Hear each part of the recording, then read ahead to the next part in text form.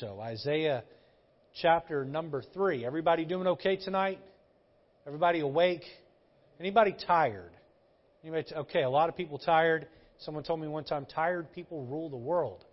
And I said, well, I don't know that all tired people rule, but all people that rule are tired. Amen? So, but if you're tired tonight, you're in good company. Well, Isaiah 3, let's stand for the reading of God's Word. And we'll be looking at the entire chapter tonight. But let's begin with the first 4 verses there. And that'll get us started. The Bible says, "For behold, the Lord of hosts, doth take away from Jerusalem and from Judah the stay and the staff, the whole stay of bread and the whole stay of water, the mighty man and the man of war, the judge and the prophet and the prudent and the ancient, the captain of 50 and the honorable man and counselor, and the cunning artificer and the eloquent orator. And I will give children to be their princes, and babes shall rule over them." And so Isaiah 2, 3, 4, and 5 are all part of the same prophecy. We began this prophecy last week with chapter 2, and we'll continue looking at chapter 3 tonight. The title of the study is this: "The Cause of Judah's Predicted Captivity." And so Isaiah is writing about an upcoming captivity. We know that would take place with Babylon. And here he's going to lay out for them why it was they would fall, what the causes were. So we're going to look at that tonight. And again, this is written to Judah. It's not written to America. It's not written to Western culture. But I think there's some applications that can be made, and we'll seek to do that along the way. Let's pray. Lord, tonight we ask that you'd help us as we go verse by verse through this chapter. Help us to understand it. And Lord, not only do leave here with a better intellect of the passage, but Lord, inspired to live a life that pleases you. And so, Lord, make applications in each of our hearts where necessary. In Jesus' name, amen. You can be seated. Well, Luke chapter 12, verse 48, the Bible says, "For unto whomsoever much is given, of him shall be much required. And to whom men have committed much, of him they will ask the more." Why did God hold Israel to such a high standard? The reason is because they had been given more than most countries. And the idea here, the concept here is that privilege creates responsibility. Let me say that again. Privilege creates responsibility. Outside of the nation of Israel, you'd be hard-pressed to find a country in the world that has a deeper, richer heritage when it comes to the Bible and Bible truth and an exposure to Bible truth than the United States of America. This country has a rich heritage of being spiritual and godly and the Bible being preached. In fact, even public historians to this day still teach about the Great Awakening and the Second Great Awakening, where America had its spiritual revival and we came back to God. Furthermore, you can look at a third Great Awakening with Billy Sunday in the 1930s, when his sermons would be printed on the front of major newspapers, and prohibition would become an amendment of the Constitution for a short while. And Billy Sunday would go into a town and preach a series of sermons over 30 days, and when he'd leave, the taverns would close. Why? Because America has a rich heritage of a Bible. And so we have been a country of great privilege, but with that privilege that comes great responsibility. Such was the case in Israel. They were God's chosen people. They had been coddled and cared for by God. They had been given much, and now they had neglected God. And Isaiah is writing to them saying that because of your neglect of the God who loves you, there is impending doom headed your direction. We opened up the book and we said that the whole book can be summed up into 2 categories. We said it is the government of God and the grace of God. The government of God. And I told you when you wrote that down to put down the word law. And then the grace of God, judgment and hope. And so Isaiah goes back and forth between these two themes. While he talks about God's punishment being poured down on the country, he continues to offer them hope. And so the chapter here, chapter 3, speaks of two causes that seem on the surface completely unrelated. And we're going to look at both of these tonight. And the two causes that he addresses are weak government. We're going to look at that one first. And that's not point one, but just generically weak government. And then the second issue that's addressed in detail is women's dress. Women's dress. He goes in to the way that women dress. Now, those two may seem to be completely unrelated to each other, but as we will see at the end of the Bible study, these two things historically can be tied together. Let's jump in tonight to the outline in verse by verse through chapter 3. Notice with me point number 1. You'll see there on the back of your prayer bulletin and fill in the blank outline. I encourage you to take notes as we go. Notice number 1, a promised drought. A promised drought. Look with me at chapter 3 and look with me at verse number 1. The Bible says, "For behold, the Lord of hosts, doth take away from Jerusalem and from Judah the stay and the staff, the whole stay of bread, and the whole stay of water." There are 13 famines mentioned in the Word of God. 13. And every last one of those famines is a judgment from God upon the nation of Israel. 13 droughts mentioned in the Bible. All 13 droughts, in some way or another, can be tied to God punishing Israel. All 13 droughts. And so here, famines. So here is another famine, another drought that God is promising. And this famine is going to be the punishment of God for their sin. Notice letter A, political famine. Political famine. Look with me at verse number 1 and notice that this is a famine of provisions. Look at verse number 1 again. The Bible says, "For behold, the Lord of hosts, doth take away from Jerusalem and from Judah the stay and the staff." Look here, the whole stay of bread. Notice the provisions here, and the whole stay of water. He's saying here that part of your famine, part of this famine is a famine of provisions. A famine of provisions, that which you need to just sustain life. Now, Jesus would remind us that man doth not live by bread alone, but bread is necessary to live. If you don't eat, you can't live. You've heard people say you shouldn't live to eat, you should eat to live, and I probably battle with that a little bit. Amen. But food is necessary. Food is important, and Isaiah is saying here, there's coming a day because of the sinful choices that you've made that God's going to punish you, and part of that punishment is going to be a famine of food, a famine of sustenance, a famine of provisions. Notice also from verse 2 that this is a famine of protectors. Look at verse 2. The Bible continues on describing this famine, this drought, the mighty man and the man of war, someone to protect them. You can skip ahead in time and see this prophecy come through in the person of Jeremiah, where Jeremiah talks about having come back from the captivity of Babylon. And in the book of Lamentations, he talks about walking around the streets and seeing the buildings smoldering on fire and children wandering in the street looking for food and a baby crying because the mother doesn't have enough strength to even give her newborn suck. And she's so malnourished, she can't feed her own child, and there's no army, there's no force, there's no mighty man, there's no man of war to protect them. There is a drought, there is a famine, there is a coming dearth of protectors over Judah, over Israel. Now notice that while this is being preached, the army of Israel is strong. While this is being preached, there's great abundance of food. There's great abundance of water. And so Isaiah stands up and he says, because of your sin, there's going to be a famine of provision.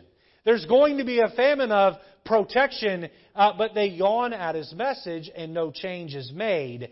And so, Christian, we must be careful to know that when God says He's going to come through and punish sin, that harvest may not come in tomorrow, but it always comes in eventually. Notice also here we see a famine of politicians. Look with me back at verse number 2. The Bible says, the mighty man and the man of war. Notice that next one, the judge. The judge. Now, one commentary I read was written in the 1970s. How many of you here are familiar with J. Vernon McGee?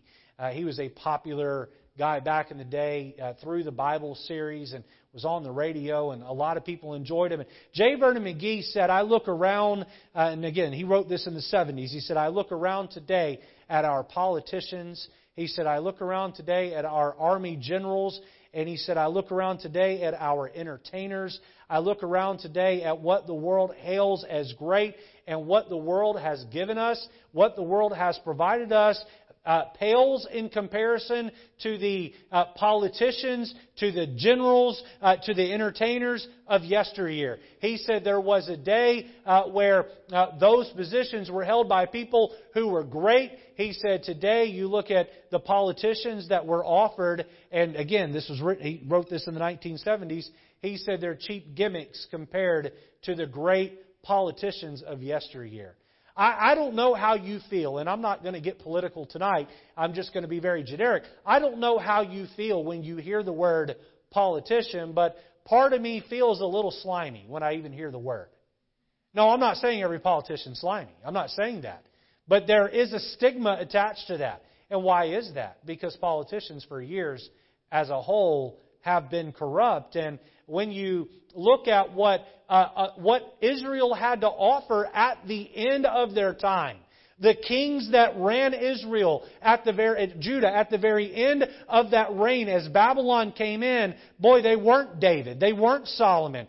They weren't Hezekiah. These were men who were not very good at what they did. And as a country goes down, please don't miss this because I believe there's a great application to us here today. As a country begins down a downward slope, the ability of that country to produce men who are able to lead gets less and less and less. The stature and character and the polish and the wherewithal gets smaller and smaller and smaller. And I look today at many of the presidents that we've had over the last several decades. You can make a case for all of the presidents we've had over the last several decades, and they're not very good in comparison to what we used to have.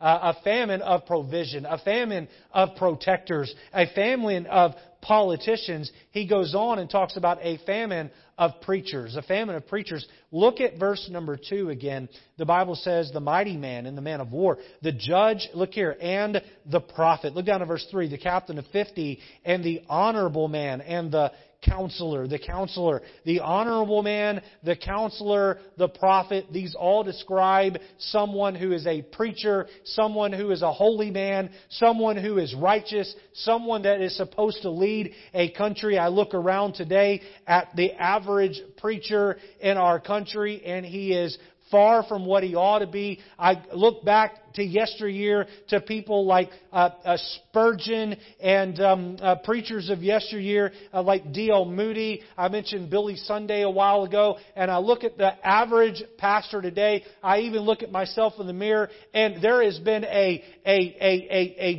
degradation of the position. The average pastor, the average preacher is weak and soft and is not able to do the job that he ought to do on the level that he's called to do it.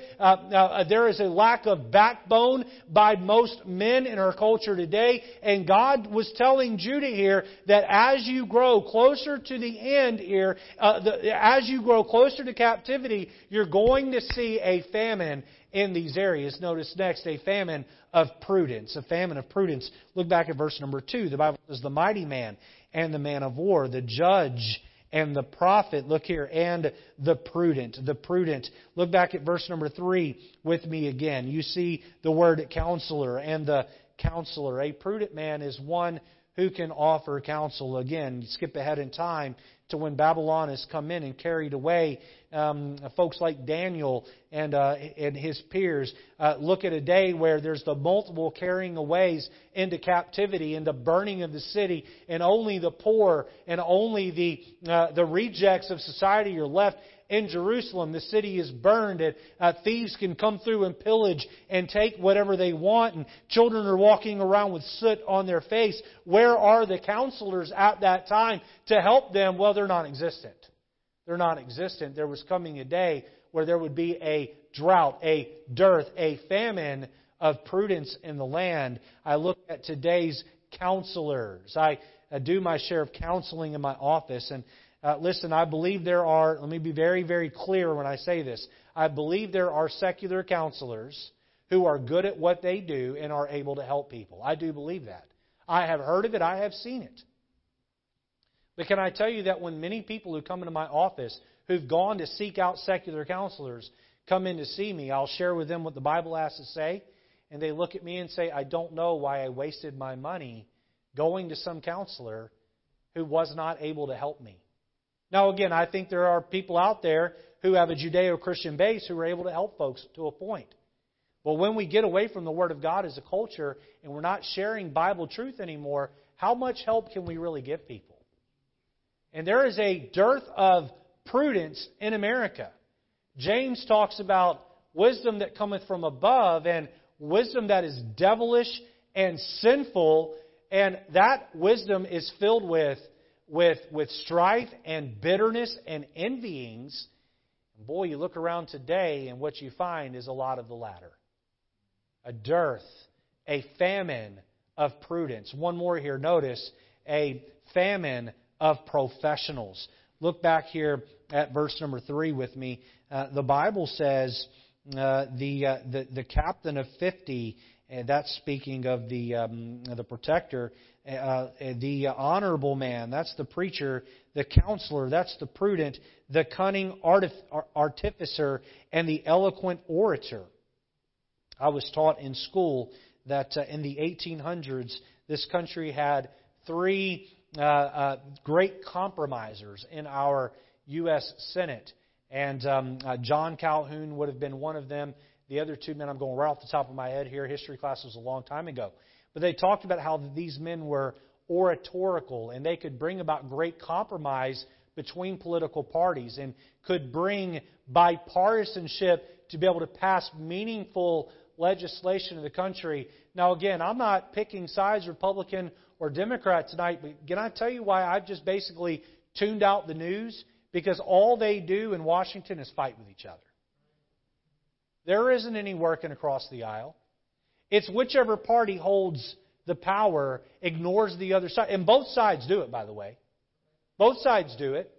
Where are the orators? Where are the people who can sit down and work together? Where is the bipartisanship? Boy, the Bible says there would be a dearth of oratorical ability in the last day. I look at what we call entertainment as a culture on TV today. I don't watch sitcoms. I don't watch TV. In fact, I don't even have cable anymore. But when I have seen a sitcom on and I'll see interacting and bantering back and forth, they have a laugh track. It's a good thing they have that laugh track because what they are labeling funny just isn't funny. It's just not funny. And even if it isn't off color, it's just not funny. And music today, I'm walking through the store, and the music that comes over the speakers gives me a headache. And honestly, it just sounds like racket. You know, we have some guy who gets on a late night show, and he's strumming a guitar and screaming at the top of his lungs, and we call that music? You know, where are the professionals? And you see that there is a drought, a dearth of professionalism as the culture continues to decline. And these are markings, these are signs of a country that is heading down the wrong path to destruction. Letter A, we see political famine. Letter B, notice spiritual famine. Spiritual famine. Look with me at verse number 5 through 7. Below spiritual famine, notice the disrespect of authority. Before we move on to verse 5, let me go back and let's look at verse 4 together. I want to point something out here. Look at verse 4. The Bible says, "And I will give children to be their princes, and babes shall rule over them." Now, does that mean Verse 4, does that mean that babies were going to be king? No, I don't think that's what it means. Can I tell you what I think it means? What I think it means is that the people who are going to rule over you are going to have about the intellect and the capacity of a child or a baby. And that's what it looks like at the end. Now, the disrespect of authority, look at verse number 5. Let's read through verse number 7. The Bible says, "And the people shall be oppressed, every one by another, and every one by his neighbor. The child shall behave himself proudly against the ancient, and the base against the honorable. When a man shall take hold of his brother of the house of his father, saying, Thou hast clothing, be thou our ruler, and let this ruin be under thy hand, in that day shall he swear, saying, I will not be an healer, for in my house is neither bread nor clothing. Make me not a ruler of the people." What happens? Back in verse 5, we see that the children are very disrespectful toward the elderly. There isn't a respect of the elders. One thing that I love about my wife's culture, and I think this used to be true of American culture, or used to be more true of American culture than it is today, but it's still very true in the Latin American culture of Peru, is that the elderly are very much reverenced by the younger. There is a great respect shown to your elders. One marking that a society is headed in a very poor direction is when the children no longer listen to or respect the elderly. It's not a good sign. Not a good sign. I just want to take a moment and say to everyone who's been a part of this church for 20 or 30 years, every one of you that is over the age of 65 or 70 who've been at this Christian life thing for a while and been working hard to raise a family and now love your grandchildren, I just want to say thank you, thank you, thank you. I respect you. I appreciate you. I want to hear your counsel and your advice. Paul told Timothy, he said, respect the elders of your church. You're the pastor, but respect the elders of the church. Consider what they have to say.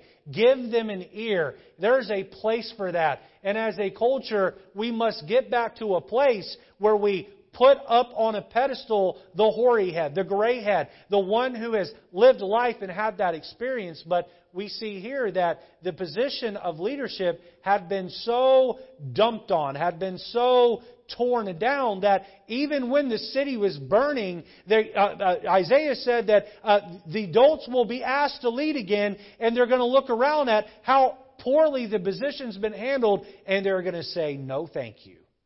I'm not interested in that. Turn with me, if you would, over to 2 Timothy chapter 3. 2 Timothy chapter 3, and look with me at verse number 2. The disrespect of authority. Look at verse number 2 and verse number 3. The Bible says, speaking of the last days, it says, "For men shall be lovers of their own selves, covetous, boasters, proud, blasphemers." Look at this next one. "Disobedient to parents." See the disrespect? "Unthankful, unholy, without natural affection, truce breakers, false accusers, incontinent, fierce despisers of those that are good." The list goes on. The last days, what you're going to see is that authority is disrespected. The ancient is put down and mistreated.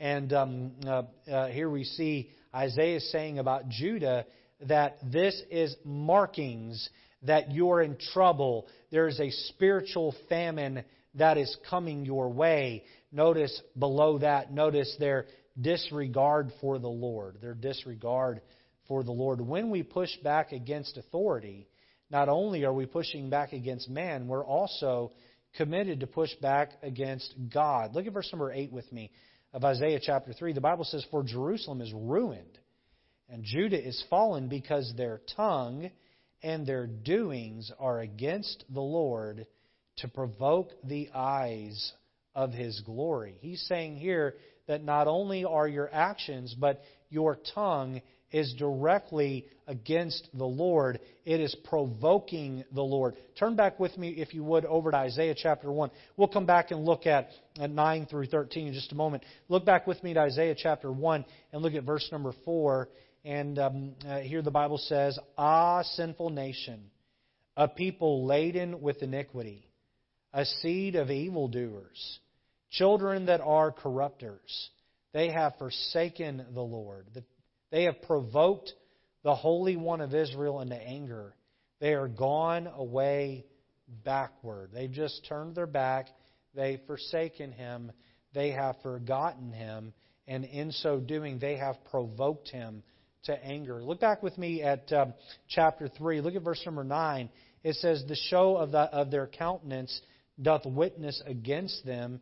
And look here, they declare their sin as Sodom. They hide it not. This is the second time that Isaiah has told them they're just like Sodom in the book, in just 3 short chapters. Woe unto their soul, for they have rewarded evil unto themselves. Say ye to the righteous that it shall be well with them, for they shall eat the fruit of their doings. Woe unto the wicked, it shall be ill with him, for the reward of his hand shall be given him. As for my people, children are their oppressors, and women rule over them. O my people, they which lead thee cause thee to err, and destroy the way of thy path. Verse 13, the Lord standeth up to plead, and standeth to judge the people. There's a lot here to unpack. Go back with me and look at verse number 9, where it says, the show of their countenance doth witness against them, and they declare their sin as Sodom. Someone once said, sin is now out in the open.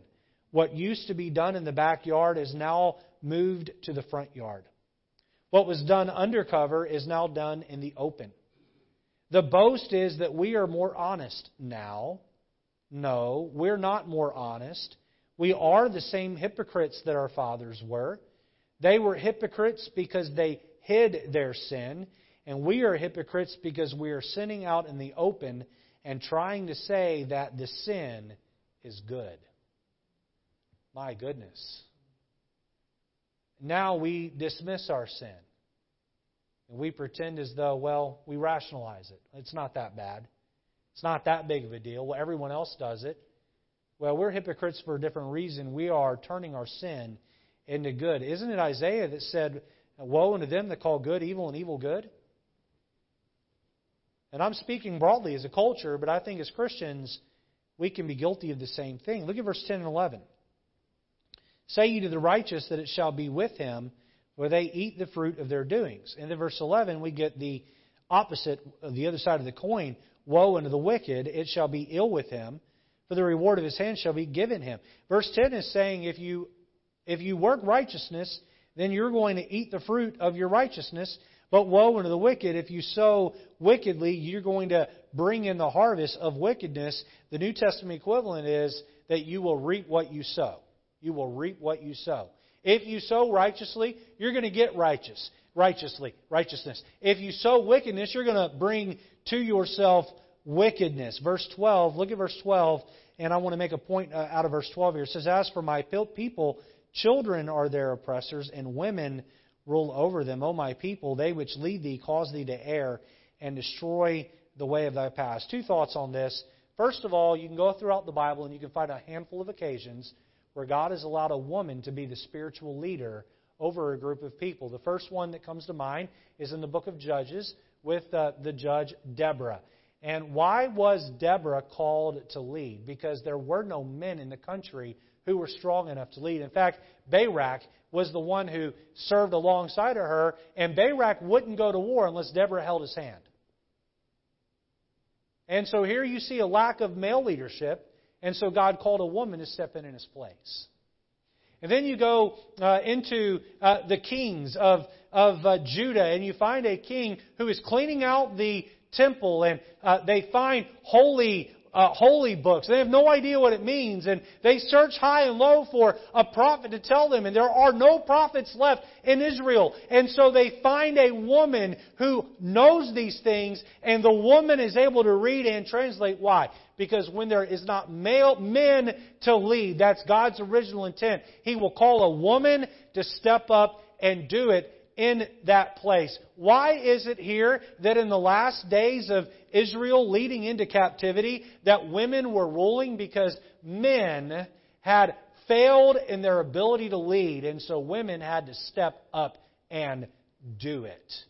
And I just want to say, will the real men in America please stand up?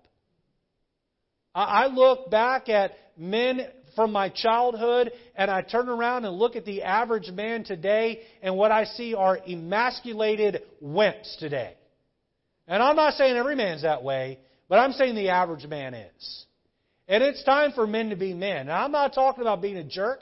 I'm not talking about being rude and crass and unkind and pushy. I'm talking about having a core of steel that is wrapped in velvet, and that's kindness, and having a backbone, and having conviction, and willing to confront wrongdoing, and willing to stand up and say, I've prayed about it, and I've talked to the Lord about it, and those of you that call me leader, get in behind, because we're going to go follow the Lord. We need men to stand up and be men. And in our culture, men are being pushed to act like women, and women are being pushed to act like men. And I would say to the women here today that or listening online that think that this is just out of bounds and wrong and talking, please understand that for you to fall below what God's called you to and act like a man, that is falling below your calling. You're not climbing up to the man. You're falling below your calling.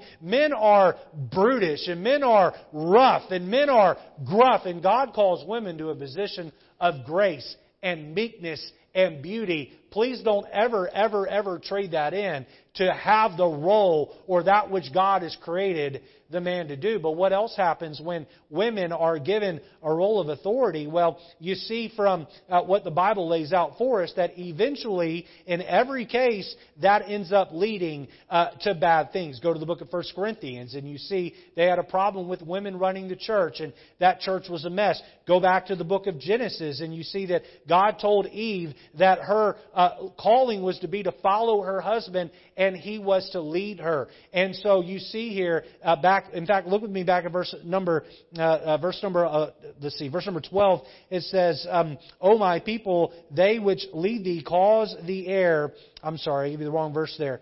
Verse number 12. As for my people, children of their oppressors, women rule over them, O my people. They which lead thee cause thee to err and destroy the way of thy path. So the leadership they had, children and women, were leading them astray. Listen, I have no problem with strong women. No problem with strong women. What I have a problem with is weak men. Where you have a strong woman, you need a stronger man to stand up and lead her. And we need men to be men.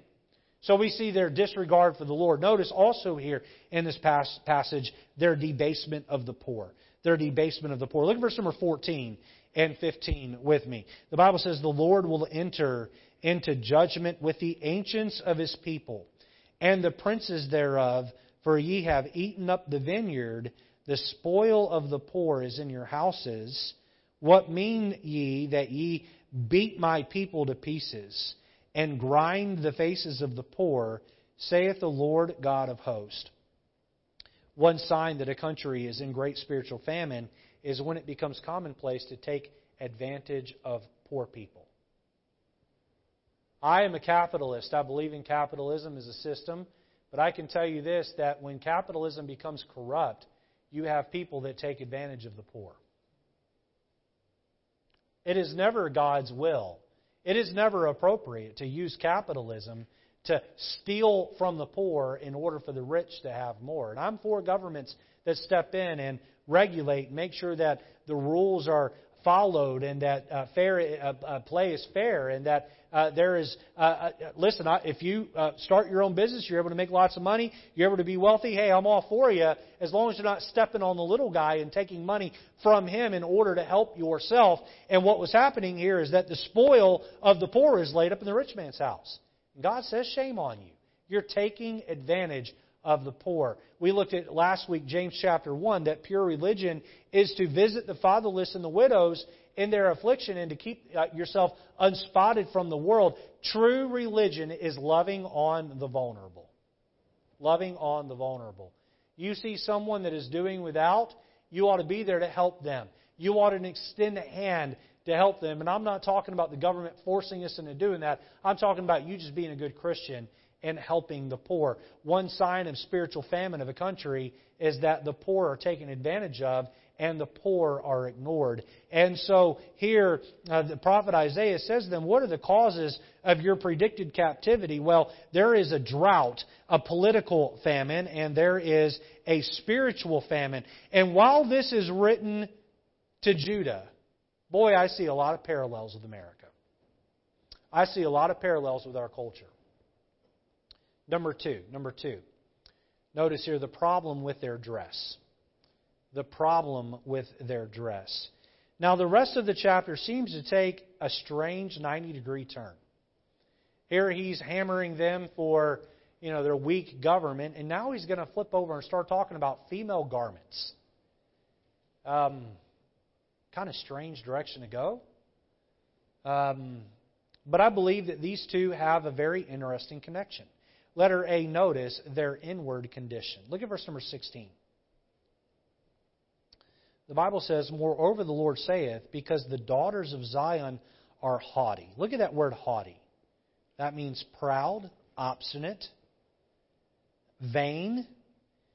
Because the daughters of Zion are haughty and walk with stretched forth necks and wanton eyes. Look here.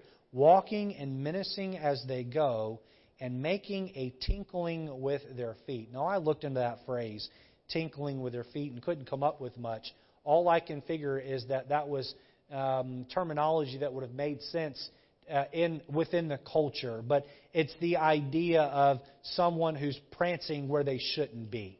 Look here at the inward condition. The inward condition is that their hearts are haughty. They are filled with pride. Take your Bibles with me to 1 Peter chapter number 3. Hebrews, James, 1 Peter. 1 Peter chapter number 3. And look with me at the first 5 verses here. Their inward condition. And God would use Peter to talk about the inward condition in a positive way. Look at verse number 1 of 1 Peter 3. I'm going to begin reading. The Bible says, likewise, ye wives, be in subjection to your own husband, that if any obey not the word, they also may without the word be won by the conversation, the lifestyle of the wives. Look at verse 2. While they behold your chaste lifestyle, conversation coupled with fear, whose adorning, let it not be that outward adorning of plaiting the hair and of wearing of gold or of putting on of apparel, but let it be the hidden man of the heart, in that which is not corruptible, even the ornament of a meek and quiet spirit, which is in the sight of God of great price. For after this manner in the old time, the holy women also who trusted in God adorned themselves, being in subjection unto their own husbands. What's this saying here? Is it saying it's wrong to plait your hair or put on gold or to put on clothes? Obviously not. Obviously not. I had someone who, from a Pentecostal background, took me to this passage, or at least tried to quote this passage to me, and said it's wrong for a woman to wear makeup or jewelry. And I said, no. Well, if that's the case, then this verse also means it's wrong for a woman to wear clothes. Notice it says the putting on of apparel. And so it isn't the problem with putting on apparel. It isn't the problem of wearing nice clothes. It isn't the problem of getting your hair highlighted or wearing nice jewelry. But it is the concept of a woman who spends more time getting dressed up and worrying about her appearance on the outside than she does who she is on the inside. Now, while this passage can be preached to women, can I just say this is applicable to both sides? Men, most of us don't spend more than 5 minutes getting ready. Amen? One advantage of being bald is that it doesn't take that long to brush your hair. Amen? There have been times where I've needed to get ready quick, and I can hop in the shower and be dressed and out the door in 7 minutes or less. My wife has never taken a shower and been dressed and out the door in 7 minutes or less. Probably not in 70 minutes or less. Amen? It takes a while for the ladies to get ready. And so, listen, there's nothing wrong with taking care of your appearance. But when you spend more time on your appearance outwardly than on who you are on the inside, that's where we grow a problem. One counselor, marriage counselor, said that a husband and wife ought to connect three ways. They ought to connect physically. They ought to connect psychologically. And they ought to connect spiritually. And I believe that to be true. And when a woman bases her connection on a man simply on the physical, we have to understand that with age, the beauty begins to not be there quite as much. You get older, and that beauty that you had in your youth begins to fade. But when you have a heart connection, and when you have a mental connection, boy, that goes a long ways. That spiritual connection. And here he's saying here, you girls are dressed sexy. You're walking around with outfits that are sexy, but your heart is a mess. The inward condition. Notice quickly, letter B, their outward expression. Their outward expression. Look back with me at Isaiah chapter 3 and verse number 16. The Bible says, moreover, the Lord saith, because the daughters of Zion are haughty, and walk with stretched forth necks, and wanton eyes, walking and menacing as they go, and making a tinkling with their feet. What's going on here? They're dressed in a way that draws eyeballs to their body.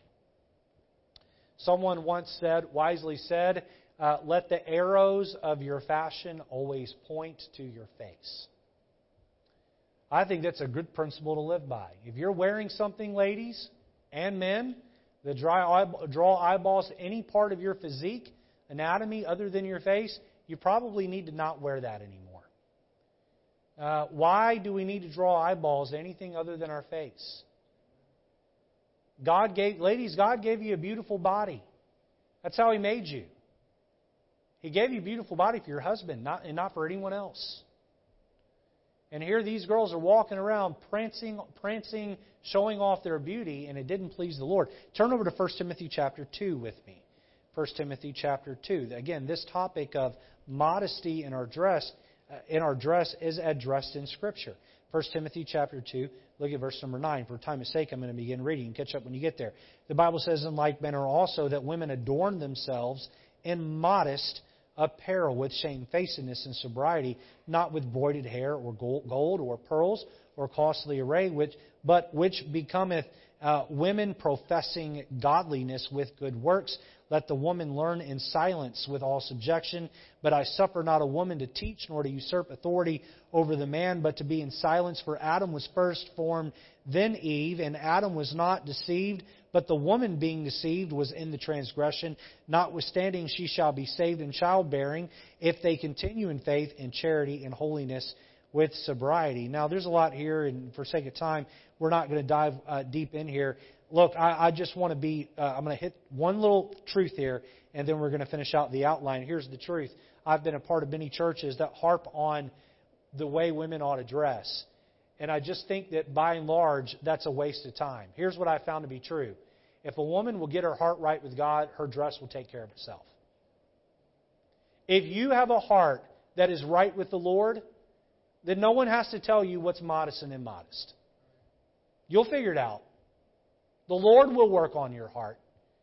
What the problem was with these girls in Israel was that their hearts were haughty. So, of course, their dress was off. And ladies, let's have a heart that's tender to the Lord, and no one will have to stand up and say, do wear this or don't wear this. Their outward expression. Letter C, notice, their upward castigation. Look at verse 17. God's going to punish them for the way they're walking around town. Look at verse 17. Therefore the Lord will smite with the scab the crown of the head of the daughters of Zion, and the Lord will discover their secret parts. I believe that means they'll be struck with disease for the way they dress. And the application would be, look at all the venereal diseases that run around our country today because of the sexual looseness of our land. Verse 18, in that day the Lord will take away the bravery of their tinkling ornaments about their feet and their calls and their round tires like the moon, the chains and the bracelets and the mufflers. I don't think that means like we would think a car muffler. Amen. Verse 20. The bonnets and the ornaments of legs and the headbands and the tablets and the earrings, the rings and nose jewels, the changeable suits of apparel and the mantles and the wimples and the crisping pins, the glasses and the fine linen and the hoods and the veils. To my account, that's 20 articles of garments that are listed here, that God is going to take this immodest apparel away, and that God's going to punish them and scab the top of their head and discover or expose their hidden parts. I believe, again, that means diseased and in pain. And so when we are walking around with a haughty heart, and that's displayed in the way we dress, God says here that that would be punished. The upward castigation. Letter D, notice their downward humiliation. Verse 24, look there. The Bible says, and it shall come to pass that instead of sweet smell, that would be perfume, there shall be stink. And instead of a girdle, a rent. And instead of well-set hair, baldness. And instead of a stomacher, a girding of sackcloth. And burning instead of beauty. Thy men shall fall by the sword, and thy mighty in the war. And her gates shall lament and mourn. And she, being desolate, shall sit upon the ground. Proverbs 5 tells us about the loose, strange woman. Proverbs 5 talks about how her feet lead to hell. Her feet lead to hell. Now, women, I just want to finish by saying this. I am thankful for the women of this church. I'm thankful for the dress culture we have at our church. We don't have a dress code, but we have a dress culture. Many of you women contribute to making that happen. But listen, you ought not only dress in a way that's modest at church, you ought to dress in a way that's modest when you go to Walmart. You ought to dress in a way that's modest anytime you're out in public. You ought to dress in a way that pleases the Lord. He says here that one day, the whole country is going to fall because the culture has gotten so secular that things have fallen. Now, how do these 2 points tie together? How do you see this drought, this promised drought? And then here we see point 2, the problem with their dress. How do these two things tie together? Now, I can't say this is always the case, but I think in Western culture, it is always the case. Western culture.